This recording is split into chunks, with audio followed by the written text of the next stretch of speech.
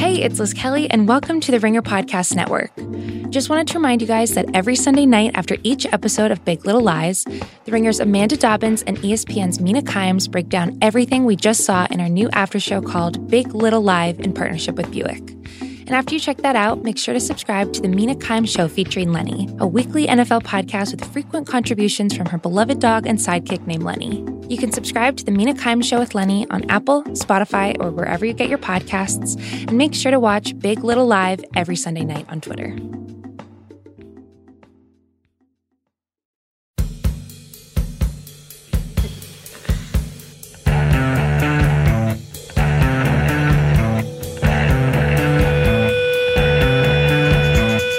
Welcome to the Dave Chang Show, part of the Ringer Podcast Network, presented by Major Domo Media. Today's guest is the executive chef of Momofuku Kawi, Unjo Park. This is our third time on the show. This time it's the post-opening diaries.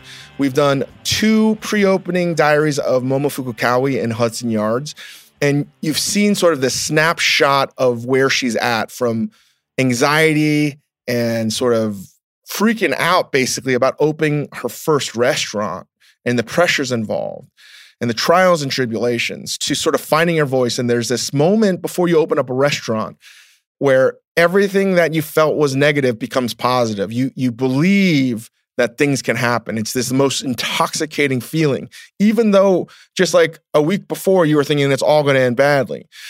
And I've always found that in openings of restaurants. And in the second installment of the pre-opening diaries, you're getting a sense that Unjo is beginning to see what she can do and what her team is capable of as it gels with the front of the house and Arako, the GM, and the team at Kawi that runs the floor. They got a great review a couple weeks ago by Ryan Sutton, an eater, and Pete Wells of the New York Times. And I think for a lot of people, it would be like a time for celebration and to sort of sit back and relax. But this is the most dangerous period, I think, in a restaurant's career or a trajectory, is the post-review, because it's almost like winning a bunch of games in the NFL and you start off like 6-0, but if you don't get better, you may not make the playoffs. And things are only going to get harder from here on out. And we go into detail, and I'm going to not talk too much about it, but I think this is the hard part right now. And this is what makes the culinary universe one of the dumbest jobs in the world, but also the best. Because like, I think every job out there, the more successful and the more experience and the more wisdom you acquire, the more difficult the job becomes. And the best way I could describe this, if this was like a video game or like Tetris or Fortnite, which I've never played before, I think players would be really upset if they got deeper and deeper into video game and it got easier and easier and easier. People would be like, what the fuck? You expect it to be harder. Yet I don't know why in the culinary world in restaurants, we expect success to be met with easier expectation. And I'm not feeling good. That's not about what I'm trying to say. I feel like Unjo is very aware that she's got to make some changes. She's got to find work-life balance. She can't burn her team out. And being present is the hardest thing, because she still has to help build a culture. We will be there to help her do it. And it's not easy. It's one of the hardest things in the world. I'll shut the fuck up.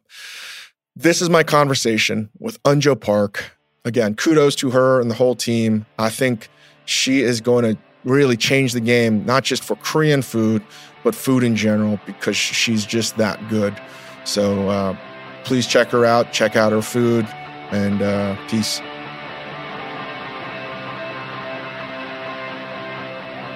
All right. I am with Chef Unjo Park of Kawi.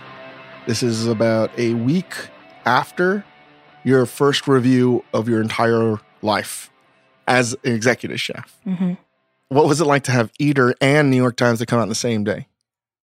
Very nerve-wracking. It wasn't a good day. I didn't know what I was feeling. It was very numbing day. Why was it so numb? I guess I didn't know what to expect. I thought about the whole situation from worst review to the best review, and I just didn't know what we were getting, and I didn't know what, after that review comes out, how I would feel. And for about 2 weeks, you knew that it was coming out. Mm-hmm. We've been getting photo shoot, interviews. There was something interesting that you told me when I can't remember which photographer asked, but they were in the restaurant for a while, taking photos of the dishes on your day off. It's probably the last place you want to be on your day off. And they're asking you to smile. They're saying, smile, Joe. So I'm posing. I'm pretending to be plating a dish. And the photographer, she asked me to smile. I was like, honestly, I really can't smile because like I don't want to look like an idiot when the bad review comes out and there's a big photo of me smiling. So I just wanted to prepare for the worst. So it was hard smiling for the photo shoot. Thoroughly unenjoyable process, the entire review prep. Mm-hmm. Photo shoot, fact check. How can you be prepared for this, right? Yeah, especially that I've never done it before. So like I had no expectation and didn't know what to expect. Everything, like from the interview to even photo shoot. And let's back up a little bit. Since we last spoke to you, you were about to open up the restaurant. Mm-hmm.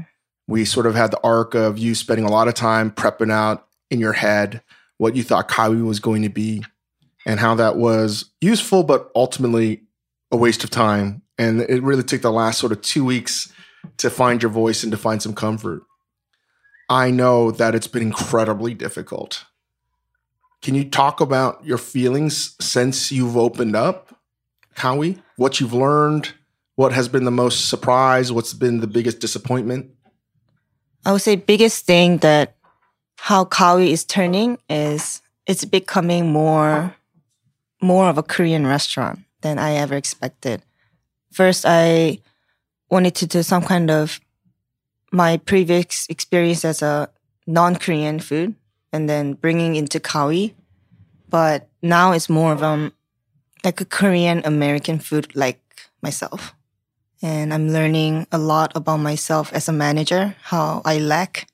What do you lack? My biggest one is communication, not with our manager team, but with myself to how to speak my thought. Like just like right now, like it's really hard for me to express my thought through my word. So still struggling. It's incredibly difficult to do because you have like probably ordering you still have to get done. You have an HR meeting or review. And then simultaneously, you got to finish this dish. And then you see a cook across the line doing something they shouldn't be doing. How do you communicate everything at the same time? Like, how do you grow in that environment? It's very difficult. Mm-hmm. So I just started jotting everything down for the day. So I have so many things going on. So like every day I fill up a paper and then I need to like check mark. So like, okay, oh shoot, like I had to talk to the dishwasher or I have to check out the payroll, So that helps a lot. But trying to be honest and not pretend that I know everything is a big learning experience right now. What do you mean you have to pretend that you know something? What do you mean by that? Because they work for me and I want them to feel when they come up to me that I have a solution for them. But I don't, not all the time. And being able to be vulnerable in front of our cooks, not just the managers, they see me as a human and they see us as a growing team together, not just me pushing them or me becoming something else. And would you agree being vulnerable and transparent and showing failure is harder than being perfect? It's very hard and it's very personal too. But I feel better now because we all work together and everyone feels comfortable around them. So it makes it easier to be more honest. Can you talk a little bit about your ability to assess talent now from pre-Kawi to post-Kawi? Who do you think you want to build your team around now? Do you want to build on someone's resume or do you want to build on... I've learned a lot during lots of interviews and people, like they're so great during interview and they're so enthusiastic and their resume is amazing. And they will start a week later and it's a totally different person. And I have the same experience where a cook, they suck at their interview, they stumble, but you could tell that they really want to be part of the team. So we're like, okay, we're so short, let's just give it a try. One of the person is a junior sous chef right now. And we have a lot of like a weak cook that started off, but then we push, and then now like they're like one of the strongest cook. What prevented you from promoting people that were more inexperienced before? I just had the idea of having the perfect junior sous chef or the perfect sous chef. But you have to grow together. It's not like, I'm not perfect, so why should I expect junior sous chef to start off perfect? It's really hard. Like, dealing with people is like the hardest thing. And again, this is something I tell everyone now in Momofuku. It has nothing to do with cooking once you're becoming a chef. Mm-hmm. And that's what makes it so hard. You got to be a chef because you're good at cooking. Now you got to learn HR labor and laws. You got to do scheduling in a different way. You got to do food costs. Mm-hmm. I mean, right now I'm doing everything that I'm not good at. And you have to be careful about that. Mm-hmm. I really think you have to be careful about that because and I've seen this before, including myself, when you are struggling to learn in a kitchen, the one thing you hate to do is to not to cook and to not to create and not to make new dishes. And to discipline and to do that kind of work sucks. But the worst work, by far the worst work, is the paperwork, the mundane office work. Mm-hmm. That sucks the soul out of you. You got to be careful not to only do that. Mm-hmm, for sure. Because the reason why you get stuck doing that, even though you hate it, it is the bane of your existence. It's the only thing you can learn how to control. You got to be very careful. Mm-hmm. And that only makes you more unhappy because now you do the thing that you hate the most, but it weirdly gives you some sense of accomplishment. Mm-hmm. You should really try never to do it. Yeah, I mean, I'm training our sous chefs to take some part of the admin work. But I do have this anxiety feeling every day ever since the review came out. Like, I have to change the menu. I have to change the menu. So like this is something you and I discussed. I told you that I don't have time to R&D. And you told me, pick a time, your busiest time between lunch and dinner, 4 to 5. Work on a dish. I know it sounds crazy, but just work on it and then... You have to force yourself to Right. do something that you don't want to do. Mm-hmm. And that's the last thing you want to do is make a dish when it's pandemonium in the kitchen. Mm-hmm. So I've been trying. If I didn't get to do it by 5, like when sous chefs are working service, I would just stand in the back of the kitchen and try to come up with the dishes. So that helps a lot in a way that I feel I'm kind of part of back in the kitchen. I'm trying to put my foot down back in the kitchen. But that anxiety feeling is like getting stronger and stronger. And yeah, now that review's out, like I feel like I have to start all over again. It's like back to square one. And that's what's so fucking hard. Yeah. That's where I'm at right now.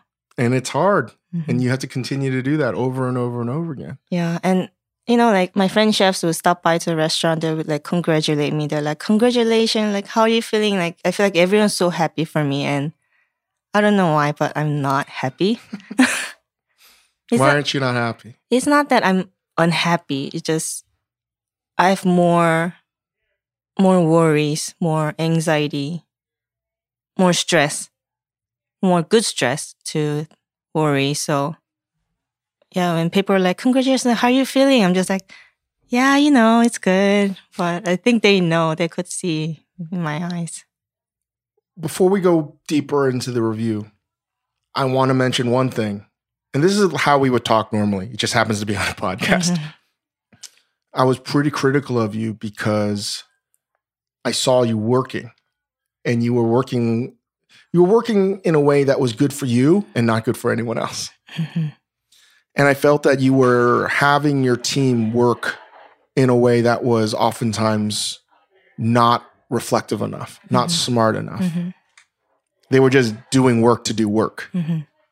And you were working a lot. Mm-hmm. Many, many, many hours. Mm-hmm. We were just working. Like, you know, we just wanted to get the service done. We wanted to break the record. We wanted to do bigger covers every night. We just wanted to prove to everyone that we opened the restaurant and we were operating.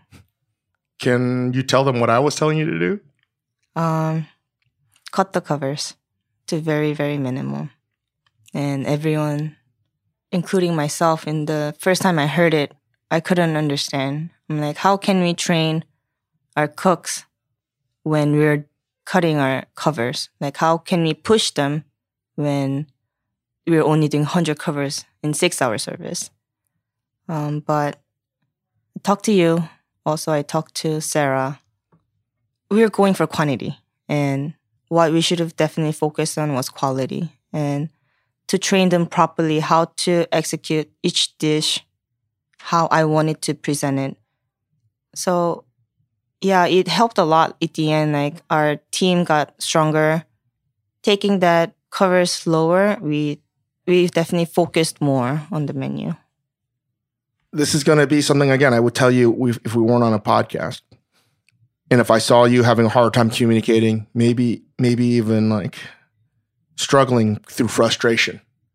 The reason why I wanted you guys to slow down, someone can't say that they care. They got to show that they care, particularly a cook. And I believe in the beginning stages of a restaurant, the cultural components are more important than the numbers. And it's an unfortunate part of our business that oftentimes you have to open up a restaurant because of your numbers. You need to make the numbers work because you're burning cash.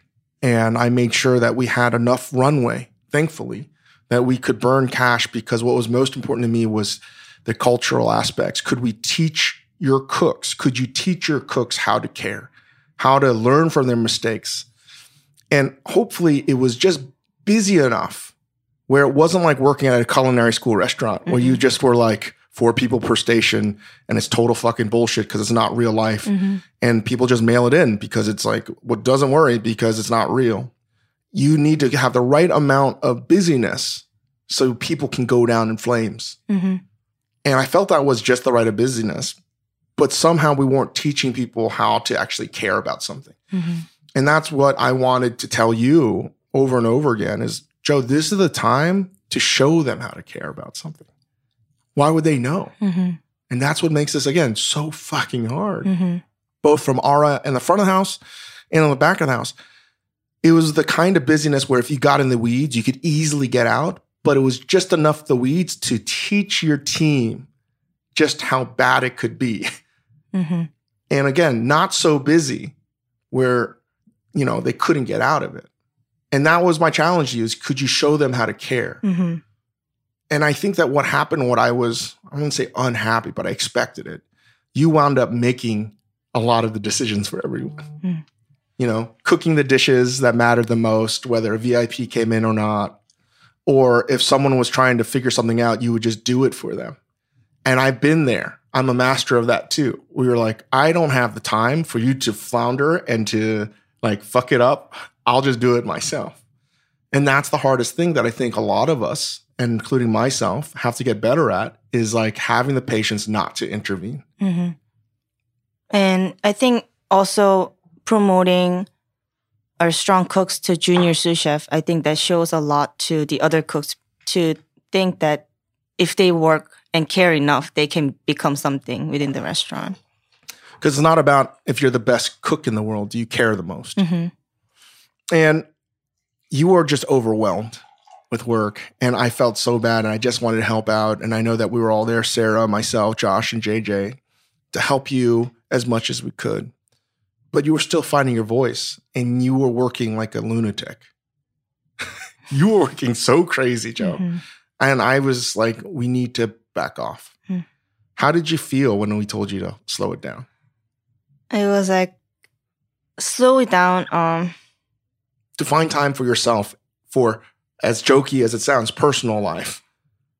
I mean, as much as I want to sleep in or just walk around the city, there's so much shit that has to be done. And of course I want to sleep, but I just felt like I had to be there all the time or it's not going to be what I want it to be. So everyone overworked. And I blame myself because I think I set that example and everyone followed. I think that what you wanted to do, and I think you're still trying to get better at, is show people, okay, this is how we do it. Is there a better way? And that's what I mean by working dumb. It's not just to do it the same way that happened before. can you have some kind of reflection and awareness to see maybe there's a better way to do this?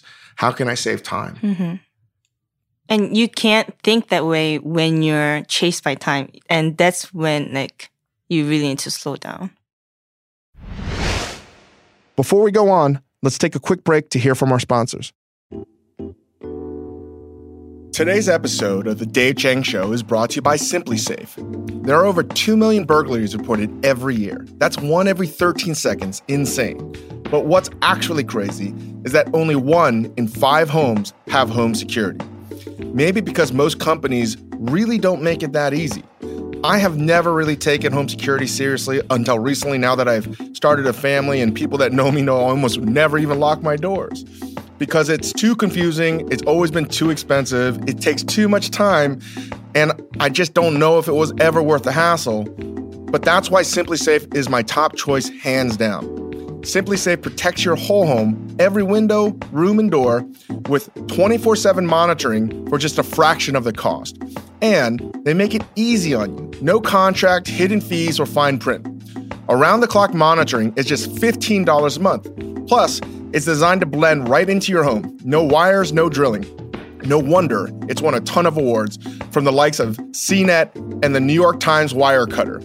Visit simplysafe.com/Chang and you'll get free shipping and a 60-day risk-free trial. You've got nothing to lose. Go now to simplysafe.com/Chang so they know our show sent you. That's simplysafe.com/Chang.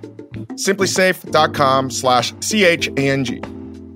Today's episode of The Dave Chang Show is also brought to you by the Marine Stewardship Council. What if you could eat seafood to save our oceans? What if there were seafood options in your local grocery store that are as good for you as they are for the planet? Well, there's a not-for-profit whose sole mission is to make sure that the wild-caught seafood you love is around forever. It's the Marine Stewardship Council, and it's the little blue fish logo on seafood packaging that means that the fish was caught responsibly. Whether you're enjoying canned tuna, fish sticks, or grilled salmon, when you find the MSC Bluefish logo, you can feel good about what you're eating. Even your furry friends can eat responsibly with the MSC certified pet food. My dog Sevy loves cod skins, and I feel a lot better knowing that it's got the MSC logo. He does too, I'm sure of it. Your small step at the grocery store can make a big positive impact on our oceans. Enjoy the seafood. You'll love it today, tomorrow, and always. Choose the Bluefish. Follow along on social media at MSC Bluefish. That's MSC Bluefish. And now, back to the show. So, I know that we got criticism. I think the New York Post wrote an article saying that we were being snotty because we were preventing people from walking in. And we are so lucky that people wanted to eat here. But I knew that this is a marathon. The tortoise wins the race. Or as I joke out of the Pete Wells review, the minivan wins the race. And it was something that I did not want to take lightly, that we have one shot at this. And of course, we want to feed as many people as possible, which I never understand. Like, there's something so stupidly gung-ho about doing 300 covers. No. Quality. We'll get there. Let's get it right first. And then we were understaffed. Very. Would you agree that the whole culinary world, it seems, is understaffed? Oh, for sure. I reached out to the chefs within Hudson Yard. I was like, chef, do you have anyone that you're not going to hire? We'll take them. And one of the chefs said, I've been working Garmisch station double for 2 weeks. So everyone is struggling. And we all have to make do, because it's not just Hudson Yards. It's this entire industry in New York City. People are always looking for cooks. Not just anyone that's talented, literally just anyone. And it was a tough decision to be like, Joe, we need to close a day. And then, thankfully, getting to work with the related team and the owners of the building, they actually had the great recommendation to be like, close another day. I was like, what? I felt like you. You're like, what? That's like fucking up my world a little bit. To shut down for almost 2 months, Mondays and Tuesdays, so we could get some balance. When I told you that was happening, what was going through your head? I was so excited. I was like, God gave me another chance. There are so many things I wanted to get done and so many things I thought I could get done. But honestly, not much. a lot of interviews where we hire and then we lose people, manager teams quitting. There are a lot of stuff happening. So it was demoralizing. I would say discouraging. That's right. Mm-hmm. That's a better word. So I was like, we need to slow it down instead of trying to work faster. And which is why this business, I think, can be so dumb, is that oftentimes you don't have the chance.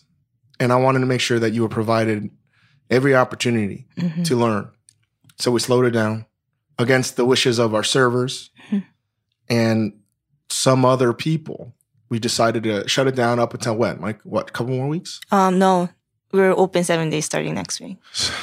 Are we in a better place now to do 7 days? Honestly, no. How are we going to do that? I'll figure it out. But all I know is that our cooks are definitely better positioned. Now, with our very limited cooks, each service, everyone knows that they have to have everyone's back. So the culture is definitely there. The teamwork is definitely there. So I'm not worried. We just need a few more bodies. A few more bodies. Yeah. So if you're listening, we're hiring. We're hiring. And if I was a young cook and I wanted to work for someone I thought was going to be one of the best chefs out there, now's the time. But it's really hard to think patiently when you're like, fuck, we just need people. That's what happened. It was more of sous chef running the service than cooks because we were so down. So after one open call, I just hired a bunch of people, like 6 cooks, and put them in a new station. Just training them to open up for lunch service was so hard, but realizing that they're not getting proper training, which makes them unhappy, and then they would leave. And I saw that what I was doing was totally wrong, and I was part of the reason why they quit, that there was no proper training. So I still learning, but now we are definitely taking it slow for hiring people, even though we are still looking. And you could tell, like, when someone is properly trained and how the knowledge and the philosophy of what this restaurant is passed to the cooks, and then how they bring it to their station and their mise en place. It shows a lot. Yeah, you're like indoctrinating them with the value system. And you can't do it all at once. And that was probably the hardest thing to learn, I think, ultimately, was wait, I got to do all the things that are opposite of what I think I should be doing. Everything's hard. Everything's so hard. And this is why it's sort of like the Sisyphus-like challenge. Every day gets harder. And you just sort of have to accept that. But that's sort of what makes this job dumb and ultimately the best job in the world. And we're all going to be here for you till you can like feel good about it. But the fact is, how you want to run this and what you've grown from is amazing, really, to watch. And that all of these challenges that are presented to you, you're not blinking. You're like, okay, I may do this again, then I'm going to learn from it. So we have, closed the restaurant down 2 days. We're opening it again for 7 days soon. And we were trying to limit the numbers so you could find your voice as to how you want to operate. Now we've been reviewed. And we got reviewed way sooner than we thought we were going to, right? And simultaneously, you're teaching all these cooks a completely different cuisine. Mm-hmm. This is fucking hard, Joe. You have all these resumes of people that work in at French restaurants and they're like, wait, what is this? How do I pronounce this ingredient? Right. It's very norm to see the guests will be like, what kind of restaurant is this? Or what's this? Can you describe the menu? Because I don't understand anything. And it's very fascinating, especially from the open kitchen, to see the guests eat and, like non-Korean or non-Asian people eating kimbap and rice cake and enjoying it. It's very fulfilling. With the reviews, partly why I was a little bit worried is this is not the restaurant that's going to be in the future. Mm-hmm. You and I both know that. And I think you were like, this is how I'm going to be judged. This is not it. This is incomplete. Right. I was so frustrated because I'm like, we just opened 2 months ago. Like, come on, like, give me some time, Menu wasn't where I wanted to be. We were still closed 2 days. We were still capping our numbers. We're still trying to figure it out. And when I got an email saying, your reviews are coming next Tuesday. I was like, I don't know. I was like, okay, I don't know what I should be feeling. Because you know where you want to take this whole thing. So let the audience know where you want to take Kawi. This is your opportunity to tell the whole world where you want it to be in 5-10 years. And we're in Kawi right now, so they're preparing for service. So if you hear shit, that's why. If I want to take Kawi to 10 right now, Kawi's at 2. We're just beginning. There's still so much to change. Do you think that people should bet against you? I don't know. I didn't think about that. I know I want to change people's conception of Korean food. And why? I think it's growing. I mean, it wasn't my biggest intention for Kawi, but the more I'm cooking, the more I'm thinking about how people want to see Kawi as. And if I could change that one thing, like that Korean food can be done in this way where Kawi is doing, then I think I'll be happy with it. Did you grow up with a chef like yourself as a role model? No. Who did you grow up with your role model? Who were your role models? As a chef, I didn't have cable, so I grew up watching PBS. Mario Batali, Lydia, Ming Tsai. And then on a professional level, you work for them. Mm-hmm. Chef Thomas Keller, Dave Chang. Was anyone a Korean American female? No. Did anyone that you grew up looking at have your kind of resume? No.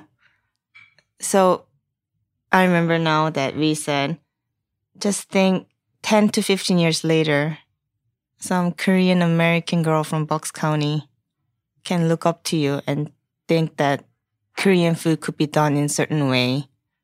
That's my goal. And that they're like, wow, Unjo's got this restaurant, it's got this going on and that going on. But they can follow your career and be like, it can be done. Mm-hmm. And you can do it by being you and cooking food from your heart, not from a cookbook. Right. Not from some bullshit top 50 award show. Mm-hmm. And if you can do that, then no review is going to fucking matter. Mm-hmm. That's just the truth. And I was like, it could be 1 star, 2 stars, 3 stars, 4 stars. Doesn't fucking matter. Because like, if you get to that point where you can be honest with yourself and cook the food that you want to do and have people love it and tell the story that you want to tell, it doesn't matter if people get it or not. You're just doing you. And that's what we've talked about over and over and over again.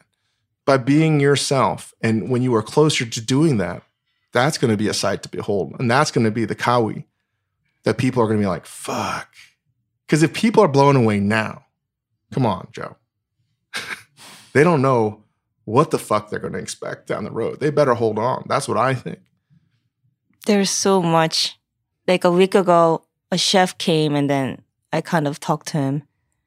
And the chef's friend said, you should take some vacation. You must feel good now that after review's out.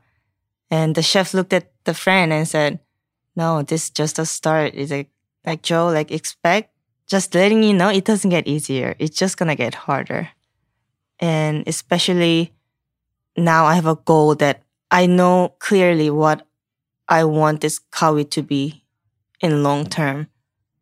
So when we talk about your food, how is it different than everyone else's Korean food that's made? The biggest thing is we're not trying to change a dish. Like we're not trying to create or adding another ingredient to make something different or new. We're using a dish that's been on forever and change internally, like change from within. What did you think about the Pete Wells review? I think he was fair. He knows what our intentions are, and I was happy to see that he understood it. Did you want 3 stars? I did, but if we gotten 3 star, I would have known that we didn't deserve it. What if you got like 4 stars? I was like, what the fuck? No, I don't know. I didn't expect it. I thought about it, but I knew because it wasn't the menu that I want 4 star to be. So I was actually really happy that you didn't get 3 stars. Mainly because we've spoken at length, me and you, about all the things that need to get better and your frustrations with the things that aren't working well. And I felt that if you got 3 stars, I think you could have from Pete Wells in the New York Times, but it would have validated a lot of the things that won't change. Right. And I know that you want to change. And I thought that it was a very accurate review from Pete Wells. Yep. A different star system than Eater. And here's the thing. I think it's a great review. I think it's a 3-star restaurant. I really do. I'm privately happy because I know that it's something that you want to like erase, and you're going to get 3 stars or more when it's going to be the version of Kawi that you feel fully is who you are. For sure. And if you got it now, I think that would have been a bad thing. I agree. You might have gotten a little bit lazy. Not that you would have been lazy, but you know what I mean? Yep. And what do you think? How do you explain this, that your food changing from the inside out versus from something what the chefs at Atomex are trying to do, which is pushing the boundaries of what Korean food can look and taste like, still in the form of Korean food? How are you changing it from the inside out? I guess the easiest one that I can compare is kimbap. There are so many ways you can do kimbap, but people see it as like this one, like a snack, humble, cheap food. Just changing that concept of that kimbap has to be that cheap food, and then it could be something else like sushi. I think that's part of the change. What do you think kimbap represents in the meaning, culturally? Other than just cheap food, but is it Japanese? Kimbap is Korean food. So, like sushi, people already know that it's expensive food. Like luxurious ingredients, and kimbap's not. So, I don't know. I always have a hard time explaining kimbap. Maybe we'll talk about it another day. I will just let people know that there's so much work and symbolism and meaning in the kimbaps that Unjo is serving. That it's way more than meets the eye. There's a lot of contemporary commentary on Korean food and Japanese sushiyas. We'll just leave it at that. I don't think you need to explain everything, Joe, but there's a lot more. And I'm incredibly proud of the kimbaps that are being served there. I just don't think there's anything like it in America or even the world today. And I really mean that. The other thing I really liked about the Pete Wells review is what he didn't like was Momofuku stuff. The chicken. You know, that was for Pete Wells, right? Yeah. And not just the chicken. I just think that they're the Momofuku-like elements that I think we needed to have to get you started. Whether they continue to remain or not, I like the fact that what he liked was who you were. And he could tell the things that were not exactly who you were. I thought that was great. I mean, he's basically saying, Joe, we want more of you and less of Momofuku. God bless. Couldn't have made me happier. I mean, granted, like, I disagree with him not liking the chicken. And I think he's dead wrong because he doesn't know. He says it's bizarre and it's basically weird, but I think it's actually one of the most Korean dishes we have. It's super Korean. It doesn't get Korean than that. But if he doesn't understand that, I'm not going to... He's trying his best to understand Korean food. And I would argue that if you're going to talk about Korean food, you should know. But listen, he's trying. I mean, it's jongol. It's also talking about Korean fried chicken. It's a statement on Korean fried chicken. It's also a statement about how chicken can be a lot of different things. It's a sort of your version of what like art is and what Korean culture is. This is your interpretation of it. No one's going to tell you what it is. So what's jongol? Jongol is a table-side stew where jjigae is usually prepared beforehand. Jongol is usually made like boiled and eaten right away. Why did you want to serve it in a French copper pot? Oh, why not? It looks great. And I think it was a little bit of commentary on Joe's past with her French training. I'm sure it definitely, yeah. But you didn't want to put it in a Korean pot or a clay pot or a Japanese pot. No, I don't think I have to present it in a Korean or Asian way. If intentions are there, then just nice looking plate. We could have made it look very, you could have made it look very Korean if you made it like look like traditional jongol. But if you haven't seen or ordered her chicken, it looks different because, and I will say it looks weird in a good way because it doesn't look Korean. It doesn't look Japanese, maybe a little bit, but it looks weirdly more French in a copper vessel. Right.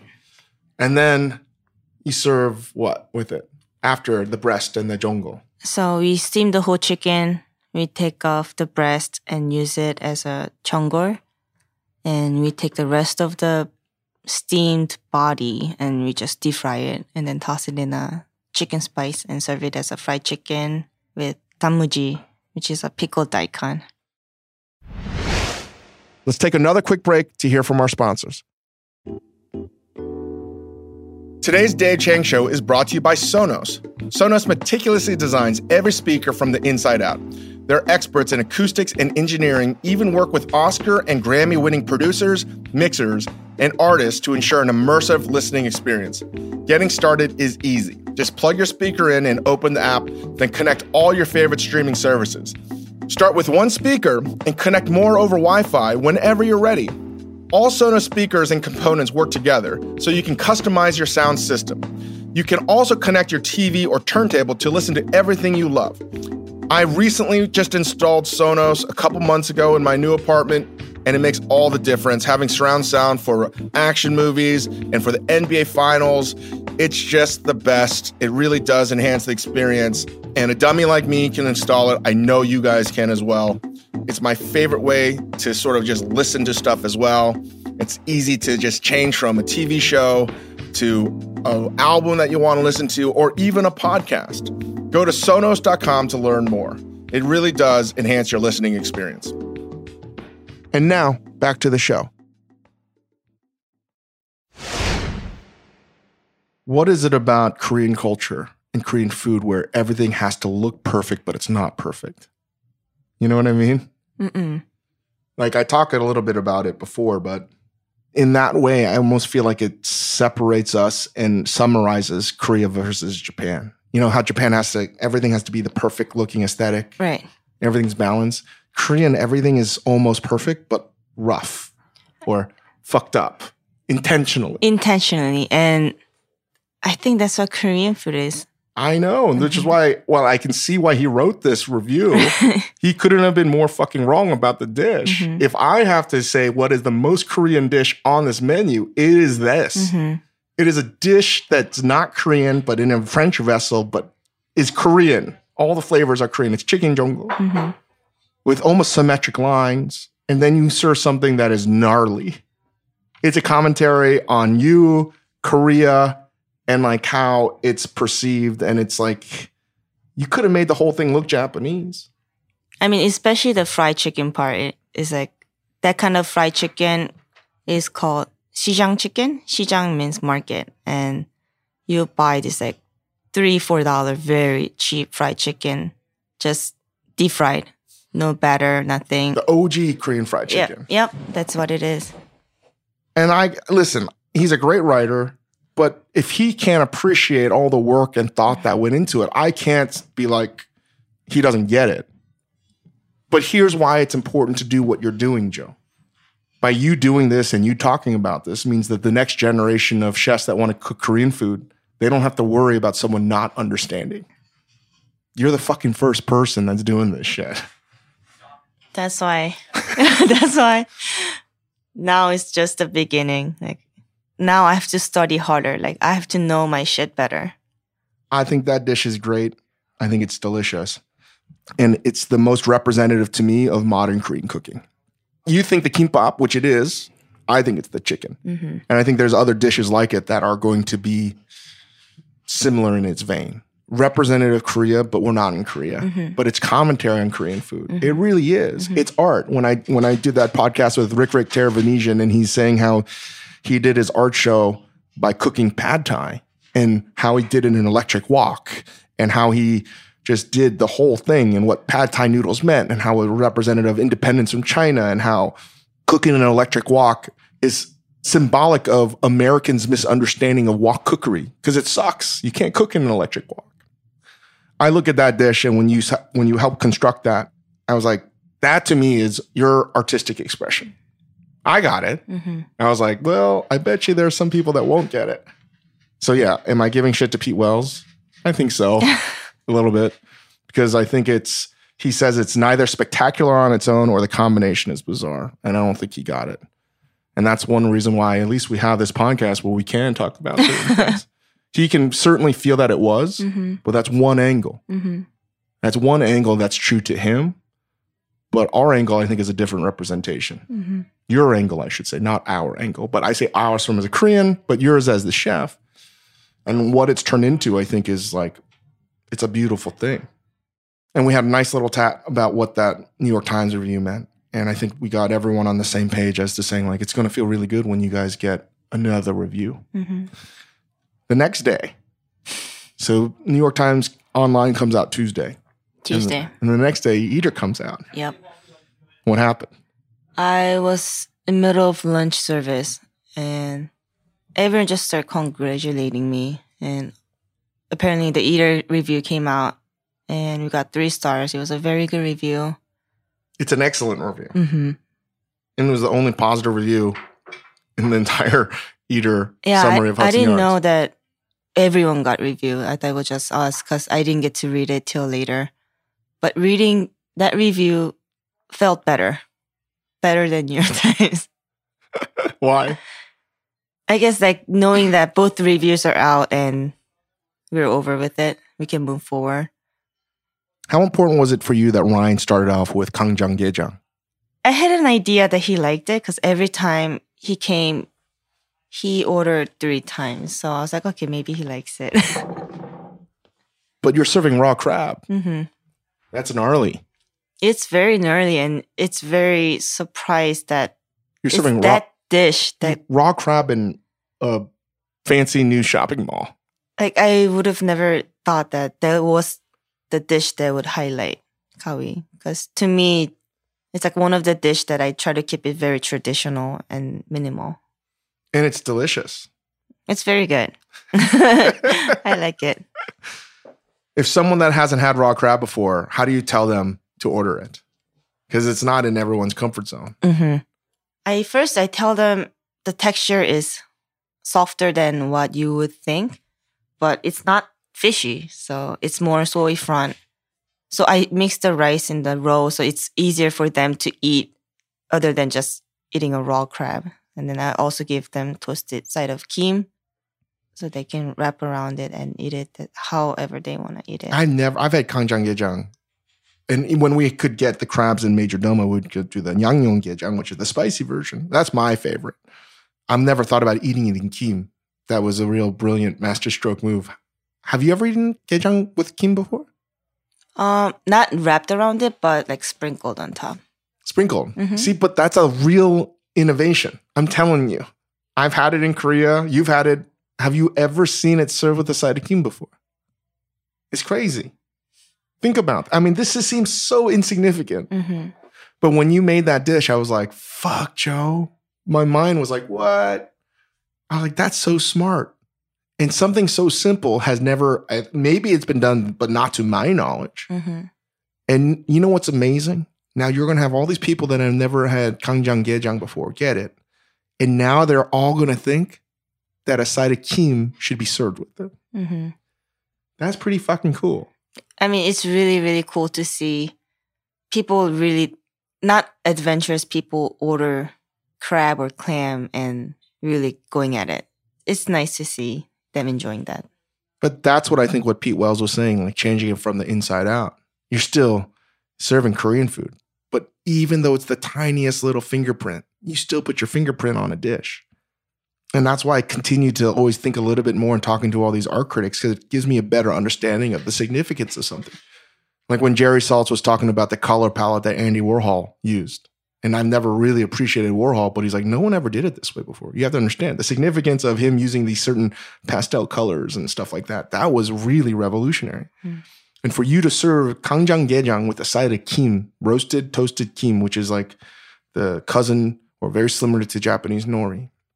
That was like, I was like, fuck, Joe. There's probably a million more things that we can do or you can do with Korean food. So I couldn't have been more ecstatic that the Eater review started off with his love of your Gangjang Gaejang.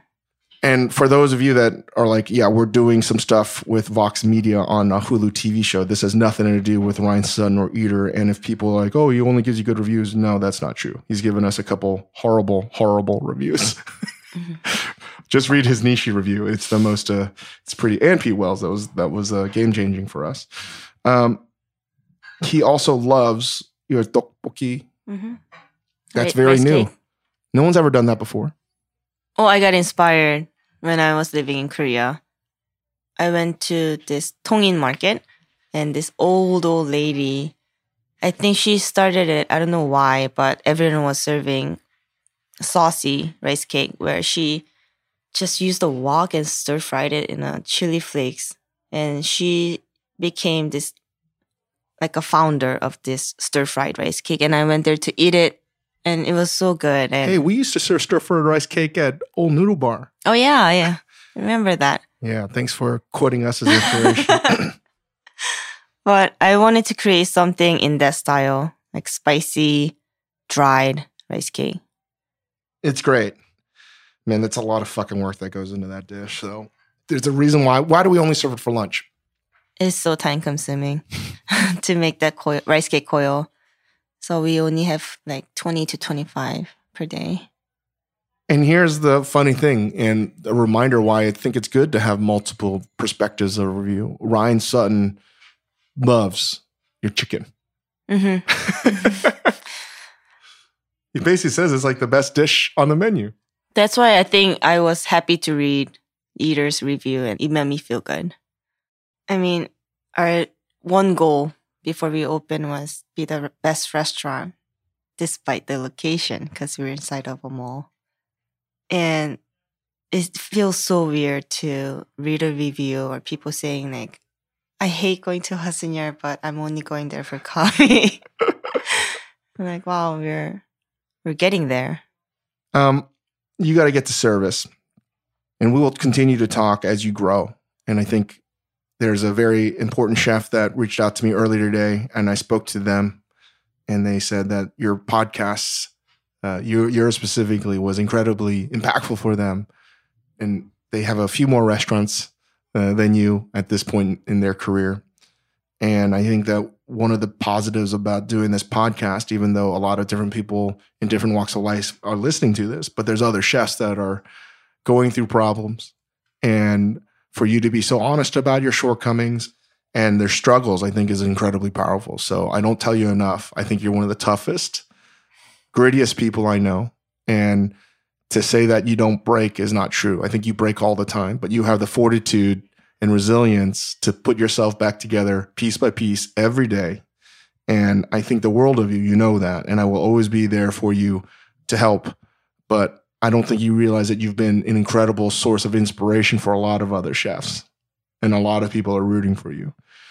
And what would you want to tell to a young cook that's listening? Because I've never used this podcast as a beacon to talk about working for us.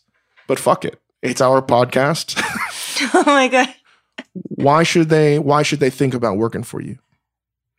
Because I really believe Kawi is more than a restaurant.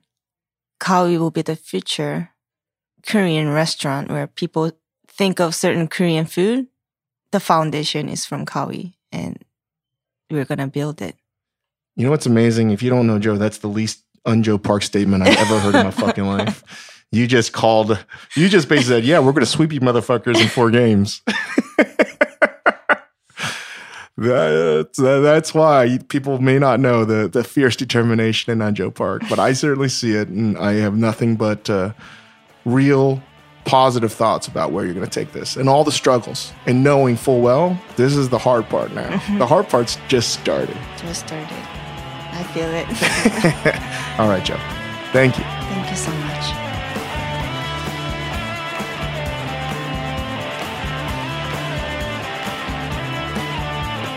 Well, that was my conversation with Chef un-Joe Park of Kawi in Hudson Yards. Big congratulations to her and the whole team. Aura, the GM, all the sous chefs, the dishwashers. It's been a very hard journey to get here. Couldn't be prouder of you. And I'm sure we're going to be doing this post-opening diaries probably again in the next month or so. as we learn more about how they sort of handle the first year of opening a new restaurant in Hudson Yards. So big thanks. I'm going to get to a Ask Dave at majordomomedia.com question. Thank you again for sending all those in. The first, I guess the only question I'm going to answer today is by Elliot Lesser. Setting aside upcoming guests you're planning to have on the show, if you could have anyone on the podcast, a few moonshots, who would you love to have on? What would you talk about? Oh man, that's a really hard question, Elliot. I really don't even know oftentimes until like week to week who we're talking to or what we're going to talk about. We just went on this sort of run of artists from Jerry Saltz to his wife, Roberta Smith, and then Rick Tervanesian. I think that we're going to continue to try to get artists on this podcast. Probably my top wish to get on this podcast would be Jeff Koons. He is an artist that is really loved and hated and incredibly successful. And I don't quite understand everything he does or how he does it, but he certainly is polarizing. And I would love to pick his brain and understand how he makes art, why he does what he does. So if anyone knows Jeff Koons, please let him know that someone that knows nothing about art would like to speak to him. Other than Jeff Koons, I don't know. There's so many people. So off the top of my head, I probably think I would love to get Pete Buttigieg. How do I pronounce his name? Pete Buttigieg? Pete Buttigieg. I can't pronounce his name. Fuck. Pete Buttigieg. That's it. I really like him. I think that he's going to have some office. I would love for him to really prosper in government somehow, other than just being the mayor of South Bend, Indiana. I haven't really done a deep dive in any of the candidates, but he seems to be the one that right now that I'm sort of most curious about. And I'd love to get him on to talk about his service to this country and where he wants to take this country. And just, he seems like a fucking smart guy that's very practical.